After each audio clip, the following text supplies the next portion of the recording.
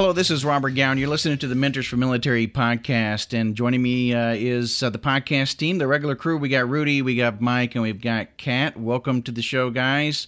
Our topic this evening is going to be on post-traumatic stress, which is a really important topic in today's veteran groups, and we want to hit on it really kind of heavy with the panel that we've got here that I'll introduce in just a moment. But according to a recent RAND study, 20% of Iraq and Afghanistan veterans suffer from post-traumatic stress disorder. But that's not actually taken into account the traumatic brain injury as well as those that suffer from military sexual trauma. So when you add those pieces in, the percentages will go much higher. And Rudy, I would suspect that even these numbers are probably not that high, considering they're probably based, I'm assuming, on reported cases only. Yeah, Robert, I would agree with that 100%, man. And this is ground truth knowledge, just from what I've seen across the regiment, the Special Forces Regiment, and other units. You know, I would say the majority of cases don't even go reported, and that could be anything from a minor diagnosis to severe PTSD. And that's unfortunate, and that's something that, even though everyone's increased the awareness dramatically over the past few years, especially when Admiral Olson and Admiral Mark Pew down at SOCOM initiated their task force and their white paper studies on PTSD and the troops. There's still a stigma with that, and you hit the nail on the head, man. 20%. No, it's got to be way above that, man. Yeah, I think what I read was Vietnam veterans were more like 30%, and then I read recently from this RAND study that it was 20%. But, we have a panel of individuals that we invited to the show, and Rudy, and you and I actually were talking about this subject probably 3.5 months ago. And yeah, Black Dog, whatever you want to call it, man. Black Dog, Mama's Goat, PTSD, got a lot of names. So we were really hoping to try to get a good podcast together because we know that a lot of our brothers and sisters deal with this type of situation. But I think with this podcast team that we brought together, we'll have an opportunity to take it from many different angles. So it might be helpful for each of the panel members to kind of tell us a little bit about who they are, a little bit about their background and stuff. I think that might be helpful. So I'll kind of go around the room, and Mondo, we'll start with you. All right. Hey, my name is Mondo. I'm the social media coordinator for the Espresso Liber. I did 6.5 years in the military, the Army, from 99 to 06, deployed from 04 to 05 to Iraq. Hey guys, Andrew Marr. I'm the current CEO and founder or co-founder of Warrior Angels Foundation. I was Special Forces Green Beret for just under 9 years. I was medically retired. Like many people here, I was an elite performer, capable of making life and death decisions in combat, to one day waking up for my last appointment, being on 13 different medications. I was alcoholic, and my wife's only request to me of the day was to keep my drinking down in case she went into labor so she wouldn't have to take herself to the hospital. At that time, that was like a wake-up call to me, and the wake-up call was the current treatment mechanism is not working because it's based on psychotherapy and medication, and that did nothing to improve my quality of life. And now working with hundreds of veterans, I haven't found anybody that's been the answer to. So excited to talk here about some real solutions. Glad you joined us. Yeah. So Mark, if you could do an introduction as well, that'd be great. Sure, Robert. I appreciate you allowing me to be a part of this. My name is Mark Pew. I'm Senior Vice President of Prium. We're a medical management company within workers' compensation. I'm basically paid to speak and write about the issue of overutilization of prescription drugs, which is prevalent in workers' compensation. And we can talk about that if you want to. PTSD and TBI are typically not things that we deal with in workers' comp. I have not suffered from either of those. I've not suffered from substance abuse either, but we see that a lot in workers' comp. And I've been dealing with this since 2003. Recently expanded my focus on the use of marijuana, medical marijuana, as it's called, as well as the parallel epidemic of heroin use that has come from the overuse of opioids. So I come from this, I'm not a clinician, but I do bring that medical perspective. Hopefully I will be of help to this panel. I think it'll be great. So I'll kind of throw the same question that I asked of Rudy to you guys, that when you think about the percentages of the veterans that are out there and how we think it's kind of low, what is your take on it in your discussions and interactions with other veterans? Well, I got some statistics right here, Dylan, that we deal in this every day. So through the first quarter of the third quarter of 2015, there had been about 340,000 diagnosed TBIs. And that's according to the Defense and Veterans Brain Injury Center, the Department of Defense's. And 1 in 3 troops returning from the current situations in Iraq and Afghanistan are have post-traumatic stress-like symptoms, and that's from the PTSD Foundation of America. So, those are somewhat accurate, but for operators or people who are on the front lines, it's higher, and here's why. They're exposed to certain environmental factors that put them at a greater risk. And because the information isn't clearly known across the force, there's more that are not speaking about it that are. And so that's why it's important to have forums like this to get this information out. Andrew, that was one of the questions I was going to hit everybody up on, man, was, you kicked it off right away with that. And that was and I don't want to take it down the wrong road of special operations being any better or anything less than anyone else in the military by any means. But are special operators more susceptible to PTSD because of the jobs we've had and the missions we've been on?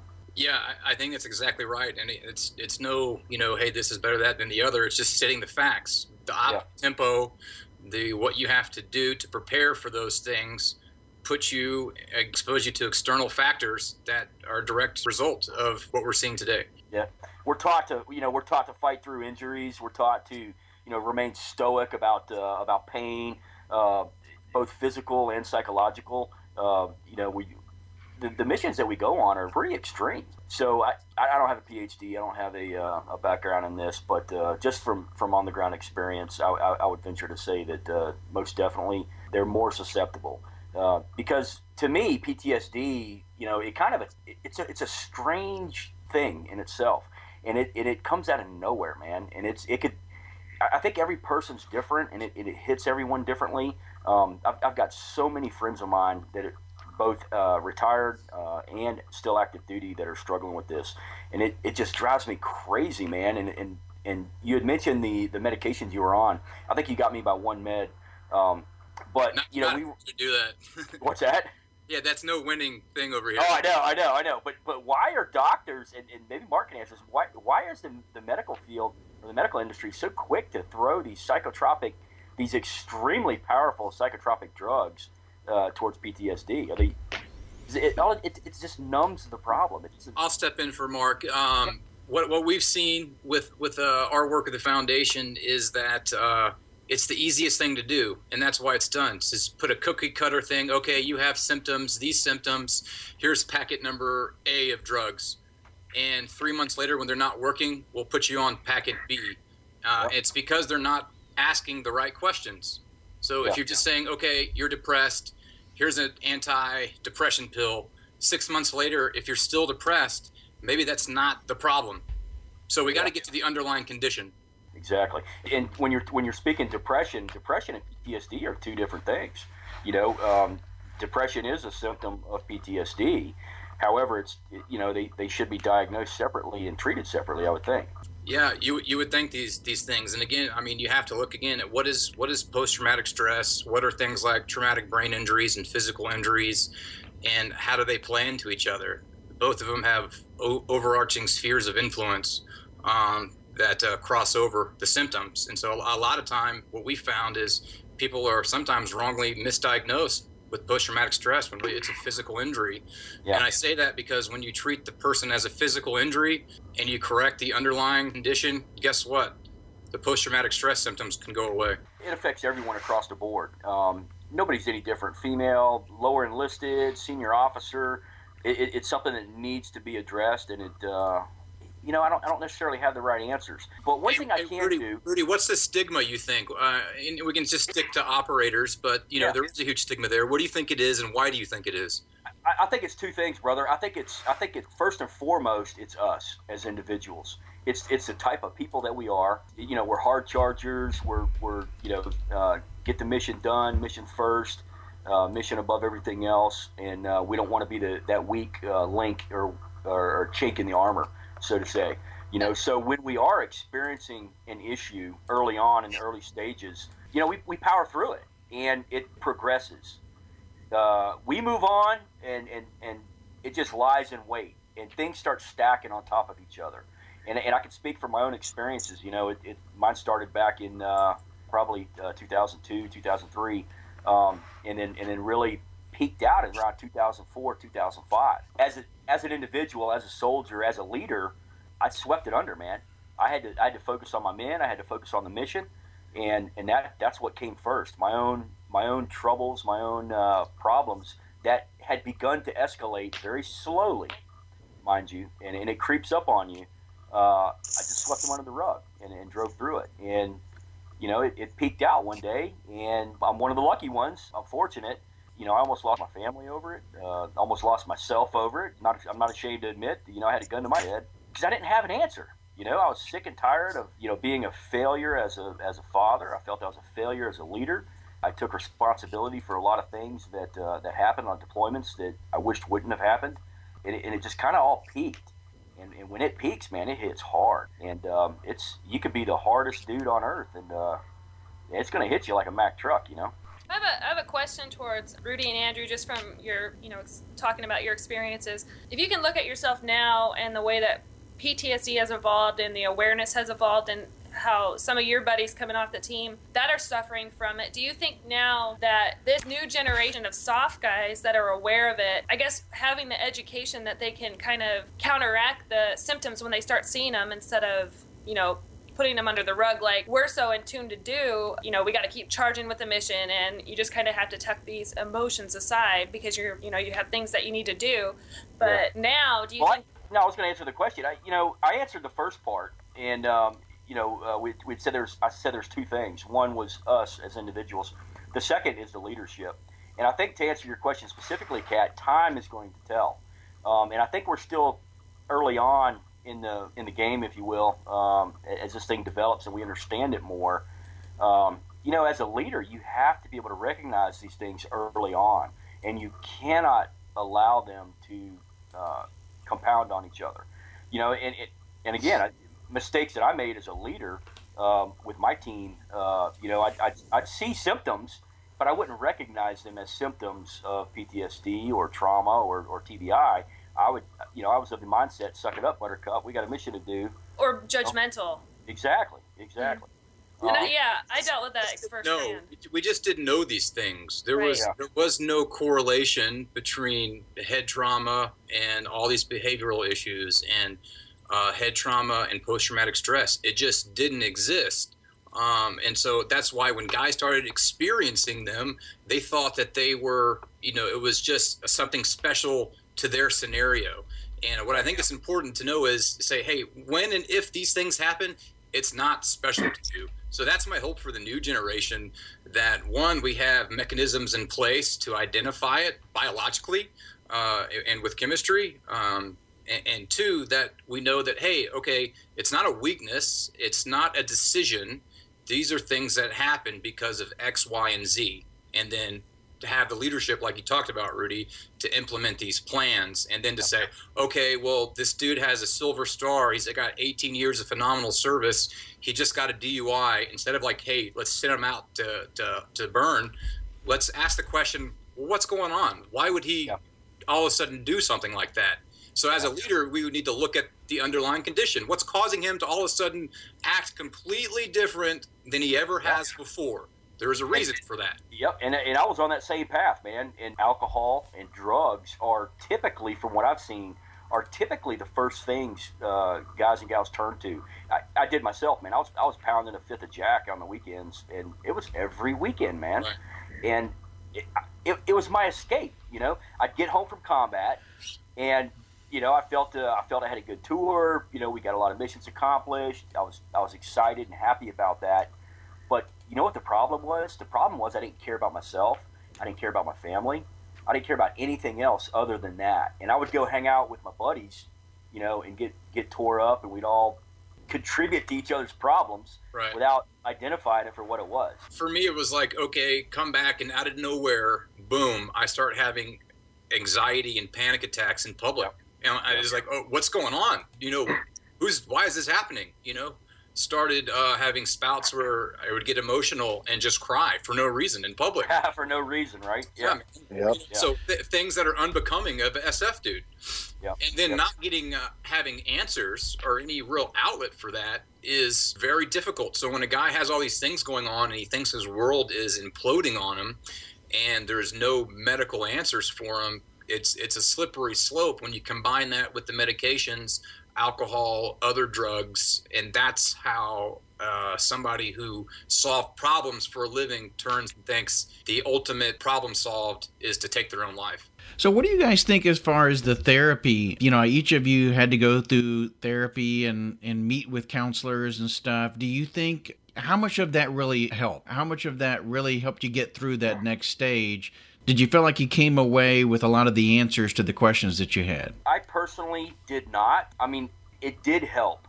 It helped me tremendously in identifying, because I've always been a why guy, and I'll ask why to anything I don't understand. And I try to pursue the answers and figure it out on my own. And to me, when this thing peaked out for me, real quick, Robert, and I'll get right back to it, my peaking moment was 4 years ago, maybe. I was typical going, bad dreams, nightmares, and all that.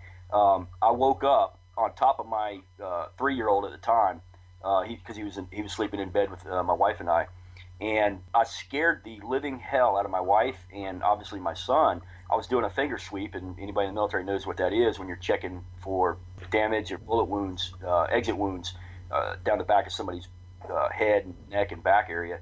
And I was doing that to my 3-year-old son in the bed. And it was because he had, it was because of my PTSD I was having, but he had colored himself with red permanent marker. Kids get into crayons and markers and stuff when he went to bed. And that, for whatever reason, that triggered an event for me. And I didn't realize it was happening until my wife was screaming at me, crying. And at that point, that was the peak of when I made the decision. And this is important. I made the personal decision to figure out what was going on. I didn't want to lose my family. I didn't want to lose my job. I didn't want to lose myself. And I set, it was a new mission for me, So I actually checked myself in to go get counseling. Now, to answer your question specifically, the counseling did not help me in the sense that, I went to counseling and felt better after counseling. It helped me to determine, okay, that did not work.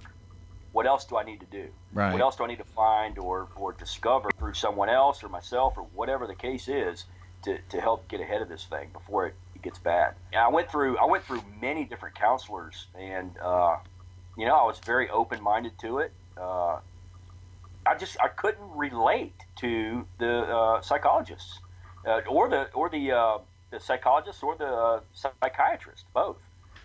Psychiatrists wanting to push meds on me constantly without telling me the side effects of the meds and how to come off of them effectively, which I learned the hard way as well. But the counselors themselves, very nice people, very well-intentioned. Their heart was in the right place. It's just I couldn't relate to them.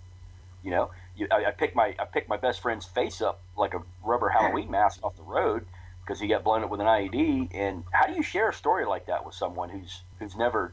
They can't understand that. You can't, and that's the problem. You hit the nail on the head. It's relate. You're talking to somebody who doesn't know the difference between a barrel and a buttstock, and so there's no common ground there, and so you need somebody that you trust to open those things up. And I'm very similar to Rudy, and I didn't find third person objective viewpoints are very good and much needed. But other than that, I didn't need anybody telling me anything else. I knew what was wrong. It was all these symptoms, and I wanted to fix them. And talking about my feelings didn't help the situation. That's one thing that with myself, so just a little backstory. When I deployed in 2007 and wasn't in direct combat like y'all were, facing that every single day, but I became a victim of, I don't want to call myself a victim because since I'm still alive, then I no longer define myself as what happened. But I was raped twice by another service member over there. And just like Andrew, you had said, as at the end of my tour is when my symptoms really started to fall, I guess, in the forefront. And isolating myself, became very, I guess you could say, withdrawn and short with people, angry. And my leadership, which now I preach to people all the time, but my leadership used that as a way to fault me. So, and kind of use that against me, which I feel that a lot of NCOs then who look at, because I was a private then, looked at you like you're becoming complacent, you're just trying to like sandbag your way through the rest of the tour. So a big part of my unit was extremely corrupt, a lot of fraternization, a lot of nasty things were going on within the unit, which we see in the military a lot.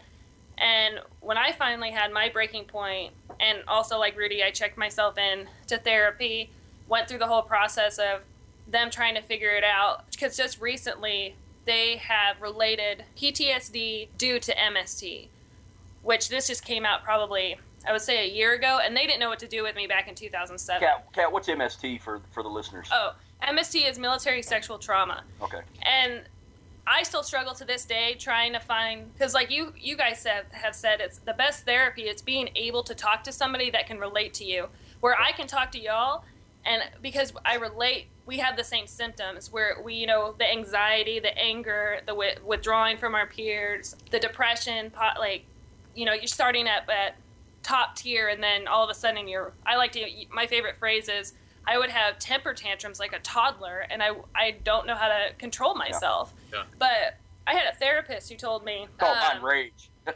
Yeah, exactly. Yeah, and that's the thing. It's like you are expressing yourself. Yeah. Like a child who isn't getting their way, and that's how I like to look at it. It's like there's this little guy in my brain that's just like ramming on it, trying to get out, and I have no control over it. But so I was having all of these issues, and I finally was able to talk to a therapist. And going back to how corrupt my unit was, and I was sharing these things with him, and he said, "I think you're just a little uptight, and you should have just gone with the flow." So I went through for 6 years doubting myself, thinking that I had, that I can confide in this person as a friend who took advantage of the situation. And I just like had this over the top, just out of control symptoms. And finally, the thing that hit it was I was actually in BNOC when it was BNOC. And we had the sexual assault videos that were going on. And a scenario came on that was identical to mine. And, all my peers, E6, E7s, were joking about it. And I kind of just had it was like an aha moment. I had a meltdown. And I remember I came back in and I said, "This is serious. You see that how don't look at younger soldiers and their symptoms as a way of them getting out of things, because like you say, Andrew, you need to actually sit them aside and be like, hey, what's going on? Why are you feeling this way? What can we do to get you back on track?" Because then that's when it leads to drug abuse, alcohol abuse, suicide, which, like Rudy, you said you had a gun to your head. I have contemplated, had plans of suicide, and it took talking to peers instead of counselors who don't get it to get me through it. So as a MST, I think going back to the whole therapy and what have you, they're kind of gearing it the same, but it's still trying to just put a Band-Aid on things. My symptoms, they're trying to diagnose it the same as somebody who is dealing with it from, like you said, Rudy, picking your buddy's face off the road, and it's symptoms are the same, but scenarios are different. Did you find that the combat situation that you experienced with the 75th, did you suffer any PTSD from working with them as a CSD? See, and what's interesting about that is I was going through a PTSD evaluation with a therapist. My nightmares, and I had a scenario like yours, Rudy, where I was actually in bed sleeping, and my 1-year-old at the time, or no, she actually had just turned, she was 2. I had gotten up. I felt like someone was coming in the house to get me because I was extremely paranoid. My anxiety was through the roof. And I woke up in the middle of the night, and I had grabbed her. And this is all sleepwalking, grabbed her, ran her to the back side of the house, and I'm trying to get out of the house. And she was screaming. And and I woke up, and I was like, oh my God, what is going on? Nobody's trying to get in the house. And I'm having, the nightmares like y'all had, but I had told the therapist, hey, I accept, that people were killed, and that I saw dead bodies, and I lost my CST sister over there.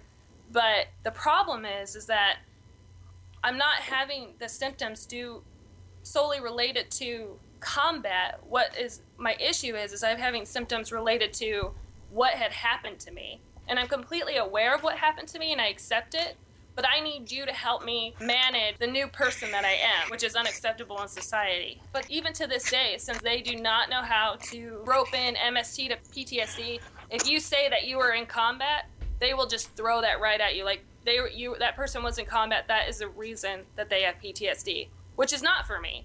The reason I have PTSD is because I was forcefully raped. So it's still a work in progress. So, Mike, from a leadership perspective, I mean, you were a CSM, man. You did 30 years, brother. We're from the same era. We've cut some of the same dirt together. From a leadership perspective, man, a senior leadership perspective, what direction you think we're going, man? You think it's the right one? Do you feel it's going good for us, or what? Man, I sit here and I'm listening to the stories, Rudy, and from my own experience, I've seen everything happen. You know, I've seen a guy pop on a DUI, and we all ask the question, right? What's going on with his life? But everybody's hands are tied when it comes to drugs and alcohol in the Army. It's an Army problem that really needs to be readdressed so that we can dig a little bit deeper. But I don't know. I think, you know, and to circle back, something Kat said has been kind of playing with me the whole time I've been listening, and that's, you know, what do the guys on the team do with it? When they think something's going on, what do they do with it? And my answer is, you know, none of us want to be broke, man. And that's, you know, but that's it, man. I remember having a shoulder injury and a knee injury, and I didn't want to be broke because I didn't want to be the guy on the team that couldn't hang. So when this is going on in a guy's head, you know, he doesn't want to be broke, and he doesn't know how to deal with it. He doesn't know how to fix it. And you know, as guys, we like to fix things. So I don't know. It's the hardest thing to get guys to overcome, and we've been doing it. We've been talking about the stigma for the last 5, 6, 7 years. I'd say and we still can't get young Type A guys to come forward and ask for help. And part of the problem, I think, is because what you guys are saying, man, the help ain't working. We all have psychologists and psychiatrists attached to the groups, and what do? They medicate. They medicate symptoms the same way we treat symptoms with anything else. And as all you were saying, it's not helping. So until we can get those peer-to-peer groups together and the word out to the guys at the lowest level, I think, I don't see any light on the horizon. I mean, Andrew, I'm anxious to hear what your experience is. You're the one, I think, on the panel that has had his hands in it the most with the actual troops. Yeah, you know, you're right. It's one of those things. There was no correlation, and it just wasn't spoken about. And here's what we need. We need the flip side of that. We need Type A personalities, former operators, past and present, to speak up and talk about their circumstance and their experience to the younger generation, to let them know, hey, I've been to combat more times than I can even count. And we've seen and done and got the T-shirt. So I have the credibility. I have the street cred. This can happen, and it's real, and it can affect your team. It can affect you. So we have to that has to be identified. And then two, the onus goes back on the person. So if you are a member of a team, you are a leader, you have people you're responsible for, you need to realize at that point, hey, what point am I a liability to this team? And that was why it was easy for me to speak out, because, I sat on the problems for as long as I could sit on them until I couldn't sit on them anymore. And then it was apparent that, my God, I'm a liability. And I swore to myself that I would never do anything in my power to put any of my team in harm's way. And now, de facto, because I'm having these issues, I will put them in harm's way. So Andrew, for me to raise my hand and say that, that liability issue too. I reflect back on some pretty stupid things that I did, and I can attribute them now. I couldn't then. Hindsight's always 20/20. But speaking directly to being a liability, man, I would charge head on into some really hinky situations. But again, it wasn't known. You didn't know anything other to do. You know what I mean? It wasn't even known that this could happen. So put a whatever on it. Let's keep moving. So I'm sorry, Kat. I got a question for Mark, real quick. And I may be totally off on this, brother, but from what I've seen, both civilian and military doctors, the majority of my experience has been with the military doctors, both the psychologists and psychiatrists and civilian psychiatrists. I get the impression, I get the feeling that their heart's in the right place. They don't fully understand PTSD and how to treat it, and they're very quick to want to medicate. And I kind of get the impression that it's a CYA type thing that says, hey, we don't know what else to do, so we're going to medicate. Or is it a numbers thing? Or is it a numbers game? Just to see how many successful vets are getting through their doors. Like, hey, this vet's medicated, that's a check for us. Or this vet's going through this treatment, that's a check for us, just to add numbers to their statistics.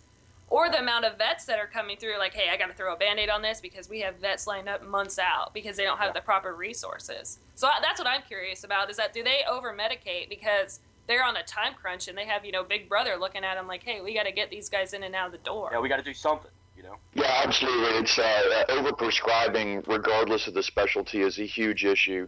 Over 2 million Americans abuse painkillers, about 500,000 abuse heroin.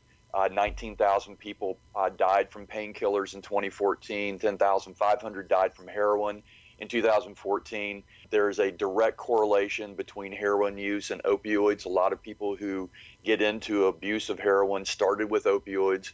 The prevalence and the overprescribing of opioids began in the mid-1990s when Big Pharma convinced doctors in medical school that specifically OxyContin was not addictive, and told them there was less than a 1% chance of addiction, which came about the same time as pain was added as the fifth vital sign.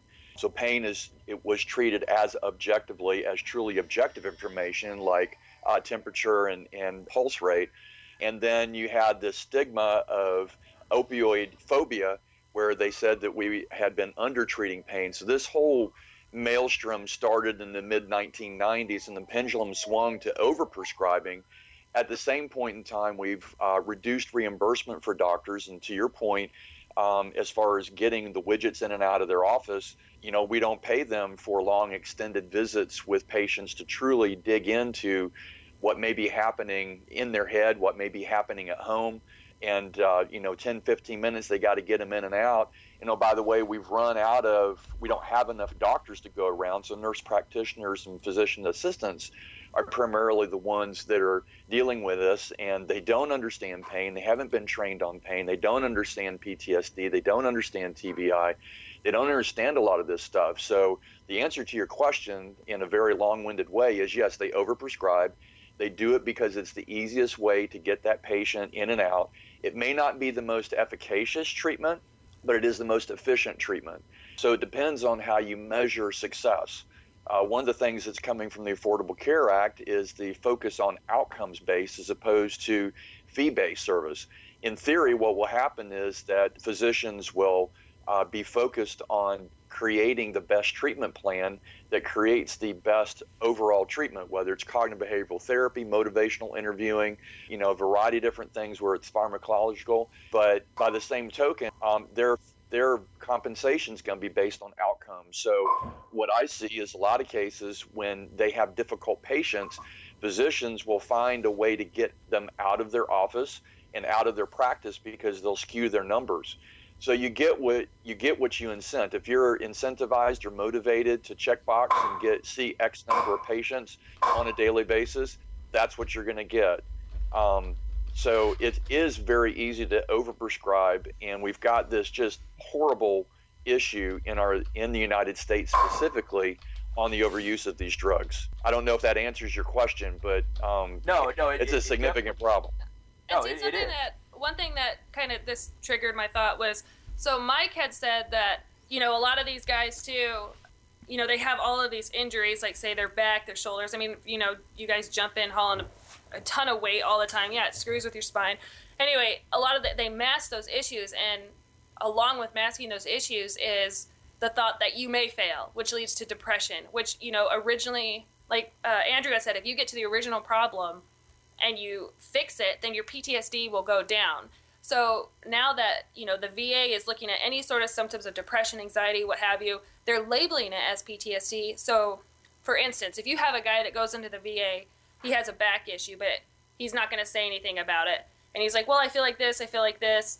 So the doctor prescribes him an antidepressant. Then he has to come back a month later. He's like, well, now that the antidepressant is doing this, I'm anxious. So he prescribes him an anti-anxiety. Then he prescribes him a mood stabilizer. Then he ups all of those medications because they're not working effectively.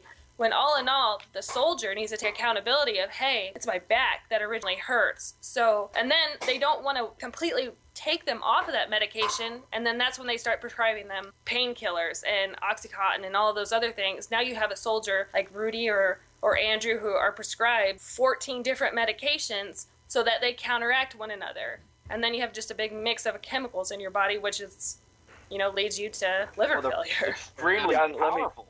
Extremely powerful chemicals, because I just texted my wife downstairs. I said, hey, what's the name of that drug I was on that gave me the zaps? What had happened was that I went through this series about every 3 months, and we gave it I gave it a good old college try the med out, and the doc said, if it doesn't work, we'll try something else. Okay, no problem. How do we do that? Well, just come in and we'll stop taking that one, and I'll prescribe you this one. Okay, that's pretty knuckle dragger proof right there. So I went ahead and went on with it. Well, what he failed to tell me was the side effects of coming off of this drug cold turkey.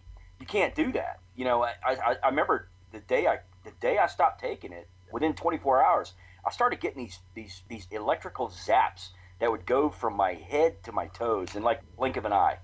And it was happening like every 30 seconds to a minute. And it was driving me crazy. And I couldn't figure out what it was. Long story short, it was directly related to coming off of that med cold turkey. I did my own research, and my wife started digging into it for me. And she's like, oh my God, Rudy, you can't just stop taking that stuff. You got to wean yourself off of it. And I'm like, well, that's not what the doc said. He just said, stop it, and I'll go try something else, because this obviously isn't working. And, man, it got bad. And that's just one example. I went through a lot of different meds that way. Yeah, and somebody said, how do you define success with the treatment plan? Easy. Does it improve or does it not improve their quality of life? Yeah. That did not improve your quality of life. No, absolutely not.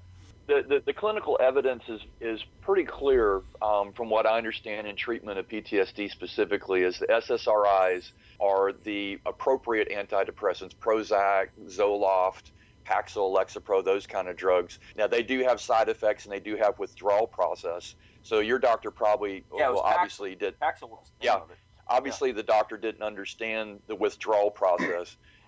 And the side effects. And we see that a lot in chronic pain. And a lot of you are dealing not only with the psychological part, the PTSD, but also the physical part of the injuries that's happened to your body, and there's chronic pain associated with that. And that's we see, unfortunately, a lot of chronic pain in workers' compensation, and we see this cocktail evolve over time. And probably in retrospect, that's what happened. What we see oftentimes is there's an acute injury, and rather than prescribing ibuprofen or acetaminophen or an NSAID for that acute or the subacute musculoskeletal injury, they start with an opioid. And that opioid, whether it's the first pill or the 20th pill, at some point you're not going to be able to poop.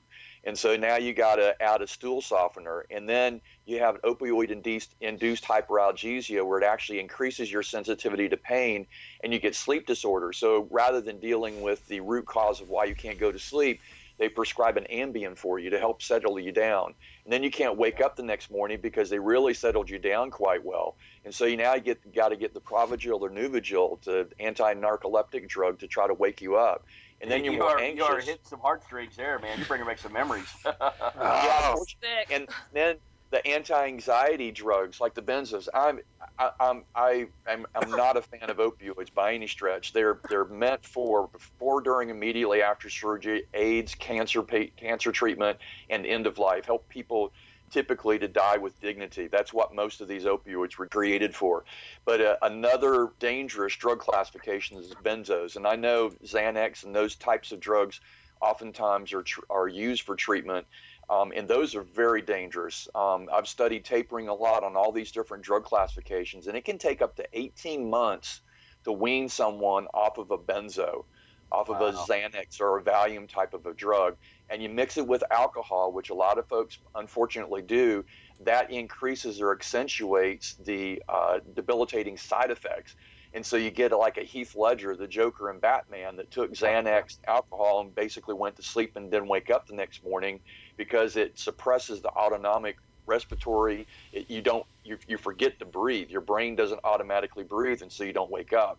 So these very dangerous drug regimens, not only over time, they're an evil that kind of creep in based on side effects and symptoms, and dealing with the symptomatology, you prescribe more drugs or more quantity of drugs or higher dosage of drugs. And then you look back and go, okay, you're on a cocktail of 6 or 8 or 10 drugs in different drug classifications. How do you stop that? Well, it's got to be very methodical. It's got to be very well thought out. It may need to be medication-assisted treatment, which is something that President Obama has been talking about, the Surgeon General is talking about, the introduction of Suboxone, the introduction of Vivitrol or Methadone to help wean off of that. It's a very complex process. So the fact that your doctor said, just stop it, we'll start something else, means that he or she really, truly didn't understand the drugs that they were giving you and the repercussions of those drugs that they were giving you. Geez, that's scary in itself. I mean, yeah. I mean, you think about, most people are very trusting of physicians that they're going to be able to heal them. They're going to be able to fix or correct what's wrong or ailing them, when in many cases it's just that they're trying to fix the underlying symptoms that you presented to them, and that's all they hear. They hear, okay, well, I'm having this problem. They try to get to somewhat of a root cause, but then they attack that symptom. And they do that over and over again. I'm just curious, you talked a lot, Mark, about medical marijuana, and I know that has been used a lot within the PTSD space as well. So what are your thoughts about the use of medical marijuana from your perspective, Mark? And then I'm curious to get the panel's perspective of what they've seen in their fellow veterans. Well, from a clinical standpoint, marijuana is not medicine when you compare it to how the FDA quantifies and uses criteria to quantify medicine. And I've spoken on this subject about 60 times all around the country. I've written several articles about it. One most recently, is marijuana the solution to our opioid issue, which is an argument that I hear a lot. But I've talked with enough people that were going through cancer treatment, and the typical drugs did not satiate the pain and the side effects from it, and the marijuana was the only thing that took care of that. I've seen stories of kids, especially, who are having seizures, that the CBD oil component of it, which doesn't have any psychoactive, it doesn't get you high, that CBD oil has helped them suppress the number of seizures that's happened. I've seen people wean themselves off of opioids and benzos and other drugs and supplanted those drugs with marijuana. I would not make the argument to those individual people that was not an appropriate solution. We've got 24 states that have legalized medical marijuana at this juncture.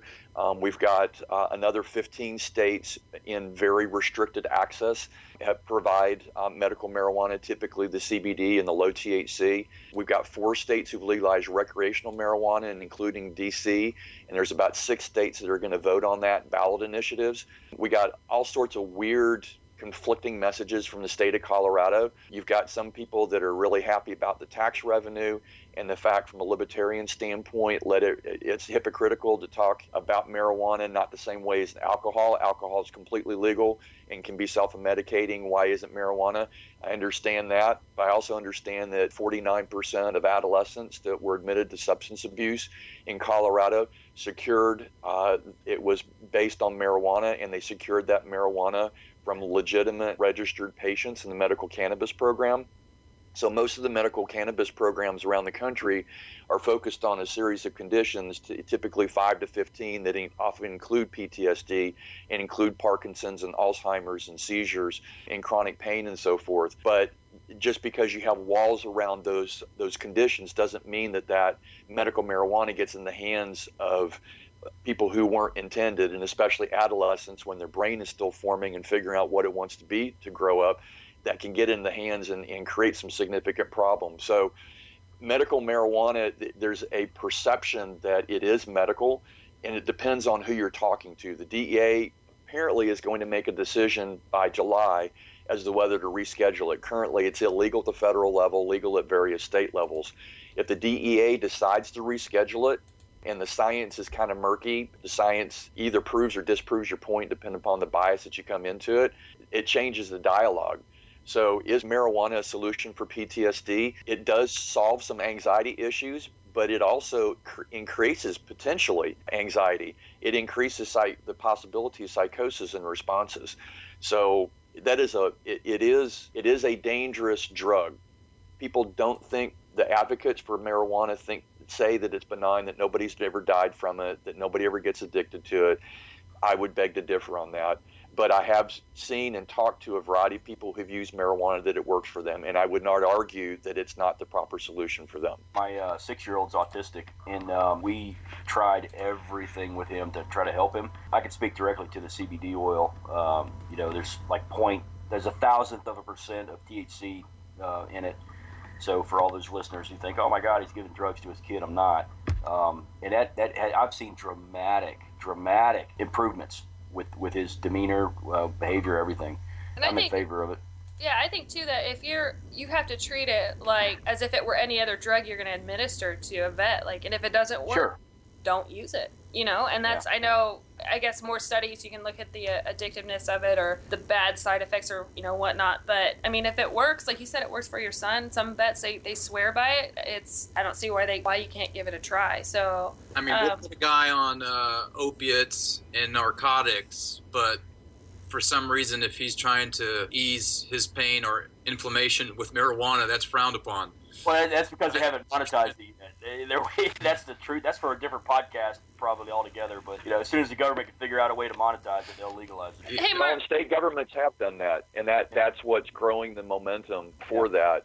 And that's unfortunate. I wish more study would go into it, and people would call it like they see it. I'm not an expert on it, but I support it 100% because I've seen it work. I've seen it work with good friends of mine. And just like you described, Mark, they've come off of very powerful psychotropic drugs for depression, anxiety, PTSD, etc. And they've completely weaned off of all those other medicines and other drugs. And they've had an improvement in their life overall. So yeah, the American Association of Addiction Medicine made an interesting quote. They said for every condition that marijuana can be used for, there is an FDA-approved drug that can resolve that condition. So pretty much there's consensus around the fact that you should try an FDA-approved medication. Big Pharma's going to get paid for it. Right. As that first-line therapy. So the FDA has gone through the rigor. They've studied it. They've presented the science and the studies around it, and they've approved it for those particular conditions. If those don't solve your issue, then marijuana is, in the states where it's legal, is a legitimate secondary or tertiary treatment option, but it shouldn't be the first one you gravitate to because you're never really quite sure what you're going to get. Most dispensaries in most states don't have a lot of controls or regulation around them, so you're not really sure what you're buying. Mark, I'm curious about your studies with TBI and how that relates to PTSD, because just some of the information that you, I guess, gathered with vets coming back and what that entails. Traumatic brain injury, we're seeing that in the NFL. I forget exactly the acronym that's associated with that, but it's essentially a TBI and concussive effects and so forth. And there's just, there's different things associated with that. There's different treatments associated with that. We don't typically see in workers' comp PTSD and TBI very often, although public safety officers like policemen and firemen, if they saw something bad or were in the line of fire, there is PTSD associated with that. The NFL is a workplace. The NFL players are employees. The NFL is an employer. So the concept of CTE and the TBI is a big issue for them. And we don't understand as much about the brain as we need to at this point. We're getting better at it. But I think, the evidence I've seen is those SSRIs, the Prozac, Zoloft, Lexapro, for those types of things, the way it interacts with the chemicals in the brain, that should be your first-line therapy. So is it I completely disagree. I completely disagree. I think that's subjective, and what we need is an objective test, something like a blood test. So let's see where somebody's neurochemistry is at. Let's see if they're deficient in anything that's required to run their neurochemistry, and if they are, let's address that first before we start pumping SSRIs. Oh yeah, let me rephrase that. I'm not saying just just randomly and aggressively prescribe drugs. The evidence is clear that a non-pharmacological approach should be tried first from a PTSD standpoint. Yeah. So, the cognitive behavioral therapy, is a big component of that. I think drugs should be a last resort. I think you should try a conservative, non-pharmacological treatment, regardless of the pain, whether it's physical or psychological.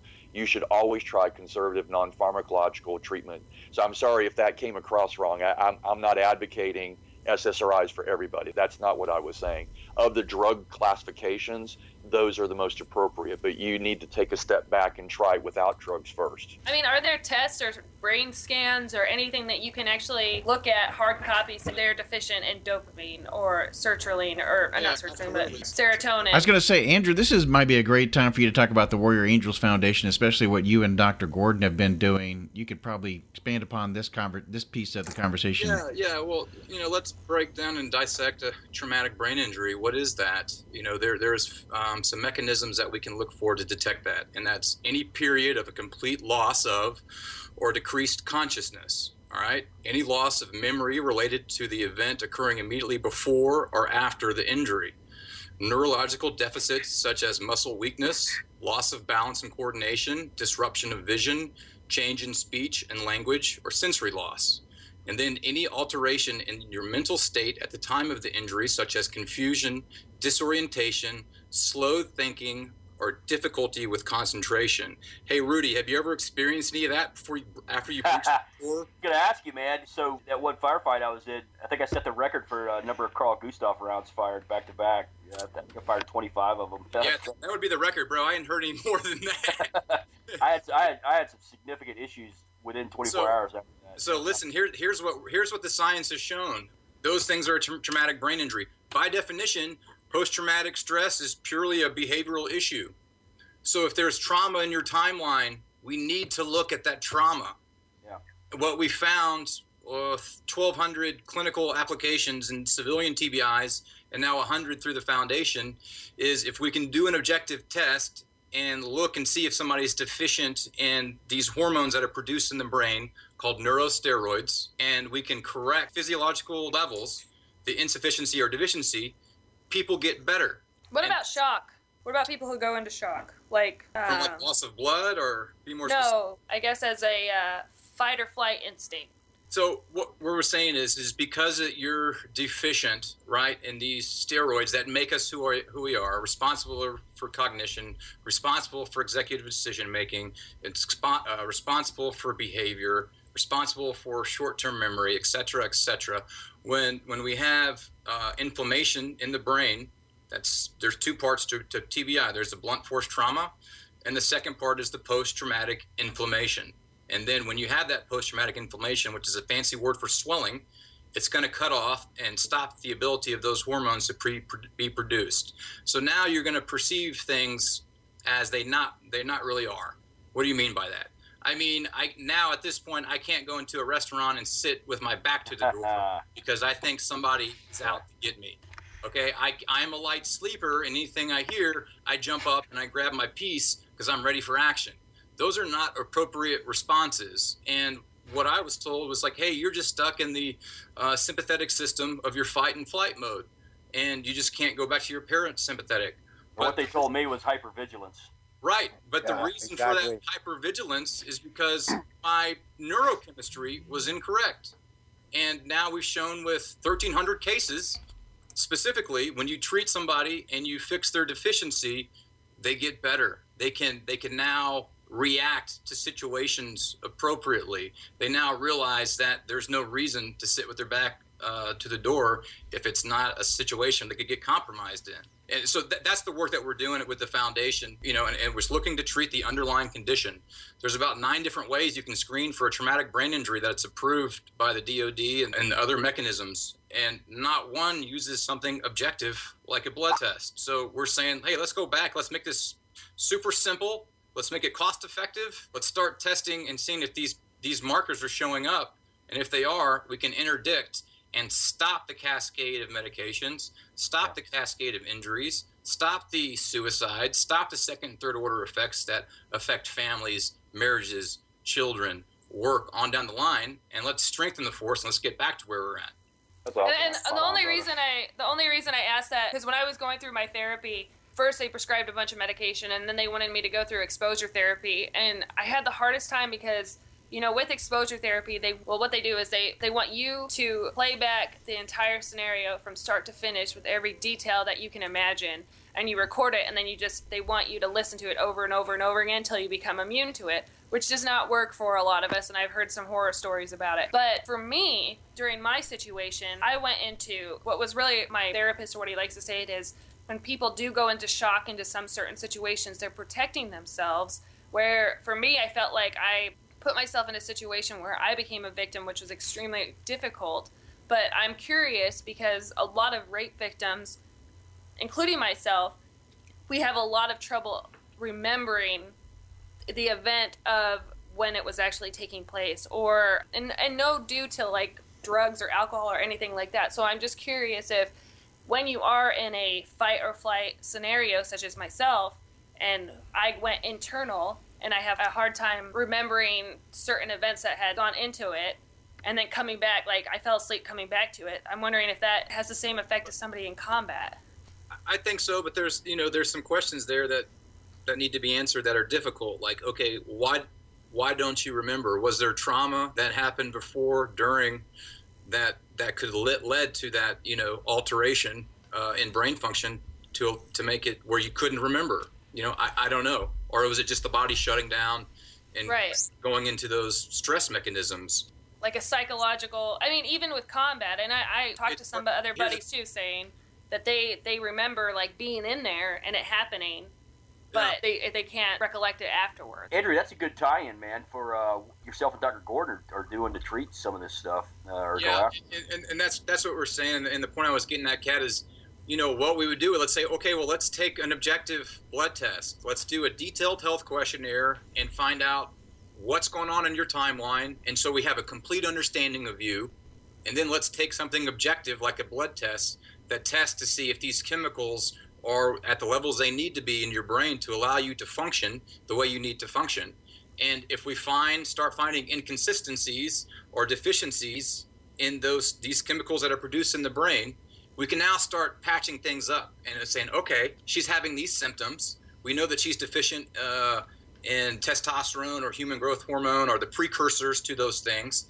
And we know that these directly affect this kind of behavior.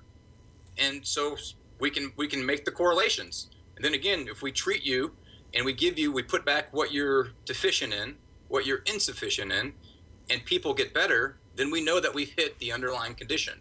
And again, we've done that over 100 times now through the foundation. This is insane to me. Like, why is this not happening through the VA? Like, it's just I would want to picket the VA. Like, they have the test. Like, I would understand if they didn't have the test, but this is just absolutely insane to me. Like, people are dying from drug overdose. Yeah, so that's where we're working hard to. By January 1st, 2020, these will be implemented within the DOD and the VA. At least that's our goal. That's incredible. I'm extremely thankful for what you guys are doing. Yeah, the reason it will take over is because it's treating the underlying condition, but that's not what sells Congress. Let me tell you what sells Congress. Dollars and cents. Yep. So it costs $16,000 for the VA, roughly, according to the Congressional Budget Office's 2012 report, to treat TBI and post-traumatic stress. And that treatment is medication and psychotherapy. For $5,000 for your first year, we can do 4 different lab tests, so 1 initial, 3 follow-ups, all your protocols, and give you direct contact with the premier neuroendocrinologist in the world, Dr. Mark Gordon, and treat you. And again, we can do it for $5,000. So not only does it treat the underlying condition, it does it in a fraction of the time for a fraction of the price. That's why it will be implemented. That's awesome, dude. I commend you for that effort, Andrew. Hey, I'd like to switch gears for a second, guys. And before we run out of time, I'd like to address some misconceptions. Mondo, what's some of your thoughts on the stereotypical diagnosis of PTSD and what people shouldn't be afraid of? I was the same as most. When it all started out, before I was diagnosed, or when I was diagnosed, it was the stigma of it all. I didn't want to accept it. I didn't want to be like, oh, I have a problem. I have an issue. let's deal with it. I was getting real angry, getting in fights, drinking a lot, taking drugs, and I was just afraid to get help because, they look at you differently, especially coming from the infantry. We're hard, we got to do a job, you suck it up, drink some water, move on. And when I finally decided to get help, I still felt bad for a while. I dealt with depression a lot, especially, coming back from combat, accomplishing all these things, and now all of a sudden I'm weak. I shouldn't be asking for help. I shouldn't be looking for it.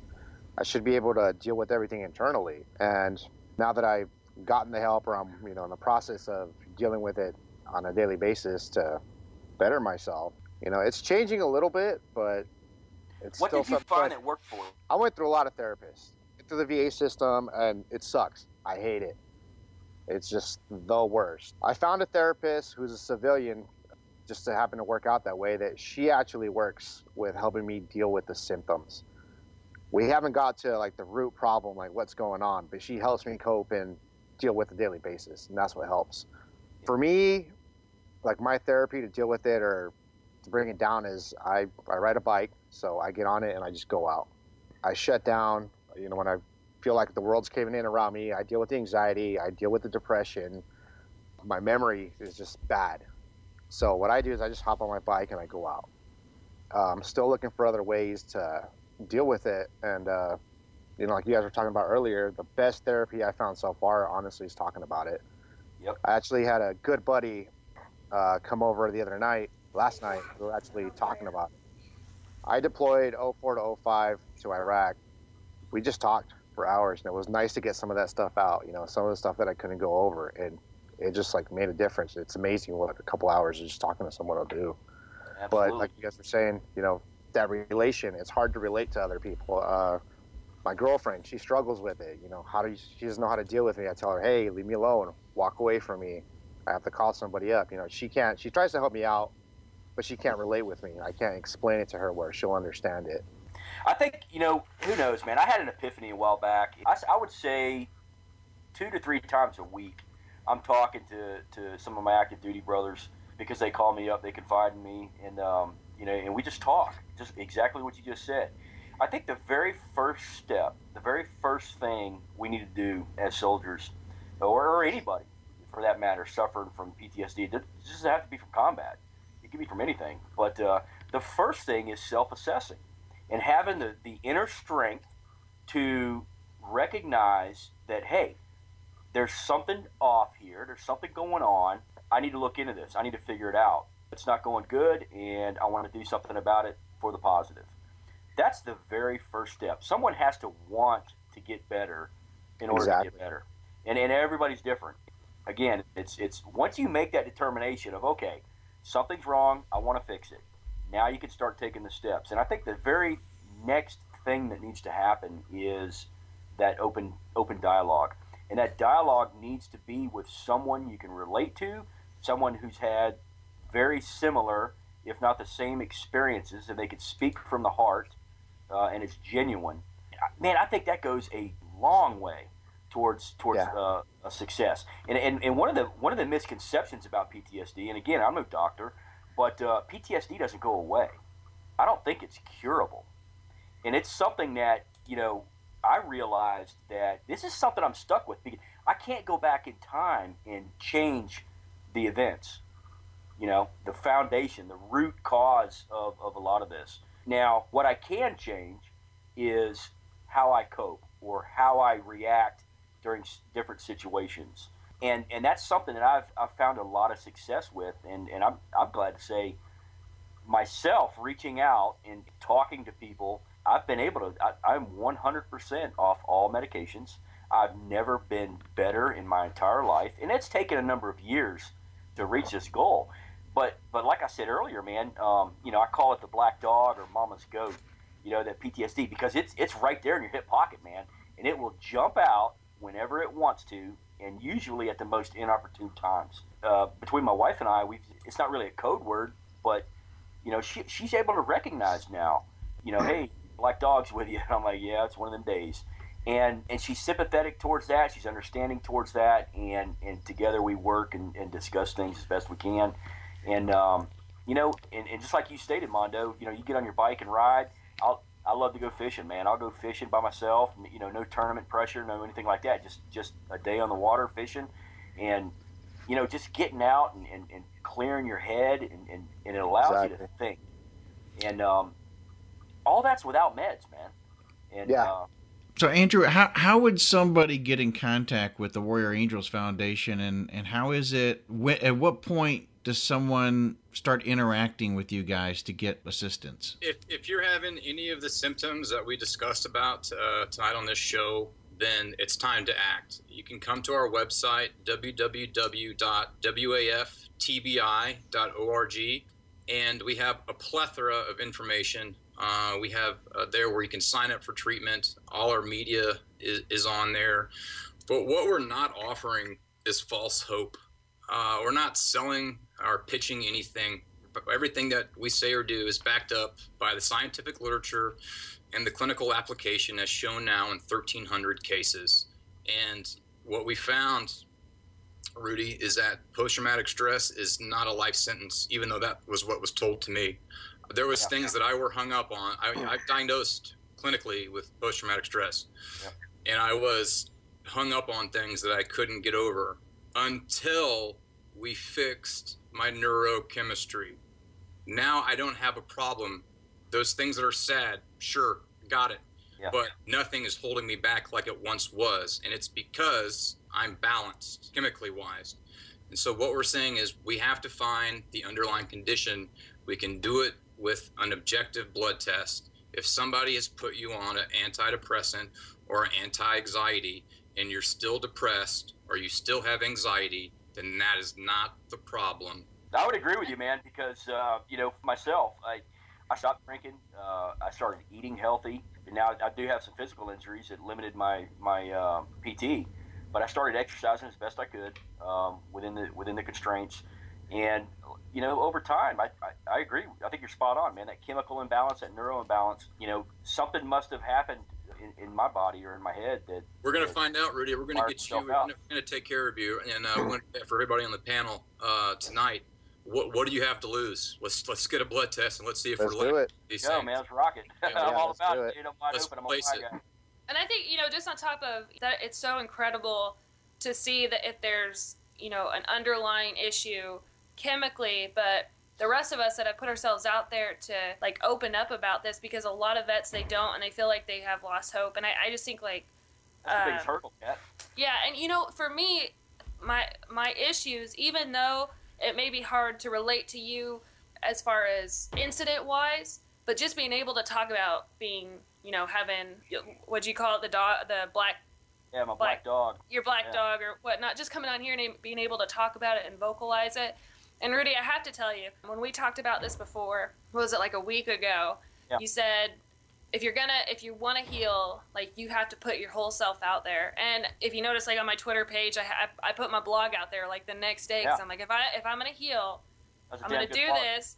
I'm gonna put it out there, and it doesn't have to be about scenario. And I just for our listeners and whatnot, it's so easy to find one of us and come and reach out to us because we are all going through it. And even though my symptoms are the same as, you know, Rudy's, but our situations are so different, you could relate to my feelings and I can relate to yours and we can talk about it. And it's so therapeutic just to be able to go on there and read that or, you know, type your own story. You don't even have to type your story, but just how you're feeling, because look at all of us. We've all been through that. We've all related. We've all feel that sometimes. And like what Andrew said, it's like, yeah, you can be sad or you can be upset, but knowing that there's people out there that support you and that it may be something that an underlying chemical issue, but that there's hope and you don't have to put a gun to your head or take 1 million pills, you know, to end it. And Andrew, I've got two of my longtime best friends that I'm gonna put them in direct contact with you guys. Craig and Bill, you know who I'm talking to. You're gonna listen to this podcast because I'm gonna tell you to, and you're gonna reach out and you're gonna get in touch with Andrew. It's you got to take the first step, man. You know. Yeah, we did a podcast with Joe Rogan last September, number 700 on Joe Rogan Experience. Let's take a listen to that, guys, and do your due diligence. Again, listen, we're not offering false hope. We're not selling anything. We're bringing you information because it would be unethical to do otherwise. But going back to your point, Rudy, about stigma, I remember back in 2011 when we had the first SF guy that I knew kill himself. And the thought in my team room was, what a coward. Yeah. What a absolute mentally weak coward. Who does that? And I'm so thankful to go through everything that I got to get to the point where the gun's to your head, to realize this is the slippery slope where you can end up. This is how a high elite performer, a decision maker in situations of life and death, ends up swallowing, a 45. And to watch that digression, I understood, like, they thought they had no other choice. And so that's where the stigma started to break with me. And it wasn't until I was going through it, then I realized, oh my gosh, this is happening a lot more than we're talking about. Yeah. And that's why it's important for leaders, for the people that have earned, rightly so, that street credibility from lessons paid in blood, to speak about these things to the youth, to their peers, to civilians. Let them know what's going on. Let them know that this can happen. But offer up solutions, because if you're not bringing solutions to the table, in my team room, you were just called doing some bitching, and we didn't want to hear no bitching. There you go. No, it's going to take a generational shift, and what's so incredible is, like, Andrew's organization and Mondo coming on here, and, Rudy and myself, putting ourselves out there, and Mark, teaching us a lot, that kind of validating a lot. I just think it's incredible for the new people that are going into the military to know that, hey, these situations may arise, but there are people that have gone through it. And, if you think about it too, like, it takes these type A hard charging guys, to make a difference in the world. And I really think once we start getting those guys fixed, we're the vets in the society, it's going to be unstoppable, and it will make America back to what it should be. Spot on, Kat. Think about all the leaders, the combat leaders now that are zombified from a multitude of bills. What's going to happen when we turn those combat leaders back on and they're now repurposed and reaching full potential in the civil sector? Man, things are going to start going. It's going to be incredible. I got goosebumps, man. It's going to be incredible. Yeah. Yeah, most definitely. So, if you're listening to the podcast and you're in any one of these types of situations, make sure you do reach out to Andrew's organization at warriorangelsfoundation.org. And there's a ton of information. The podcast that you're mentioning, Andrew, is on the website, I believe, because I did watch it on there. It's directly on there. You can get a ton of information from Dr. Gordon and from Andrew through the podcast, and how they went through a lot of their research, what the program does. Just, again, really, really good information. Appreciate. Robert, I would just caveat anybody out there. What do you have to lose? Yeah. What do you have to Great lose? point. Nothing. Yeah. Nothing. Think about it. Yeah, absolutely. And, Mark, I appreciate you coming on and offering your opinions and advice on, your background to the panel. It was very helpful. Mondo, again, appreciate you coming on and joining us. And if you haven't subscribed to us on iTunes or followed us on SoundCloud, please go out there and do that. And also make sure that you rate us on the iTunes podcast. You can give us a rating, leave your comments, tell us a little bit about how you feel about the show. And if there's topics that you feel like you're interested in that we're not covering, make sure you reach out to us and let us know that as well. So on behalf of Kat, for Mike, and Rudy, appreciate everybody being on the show and everybody on the panel. You guys have a good one. Thank you. Thank you. Thanks.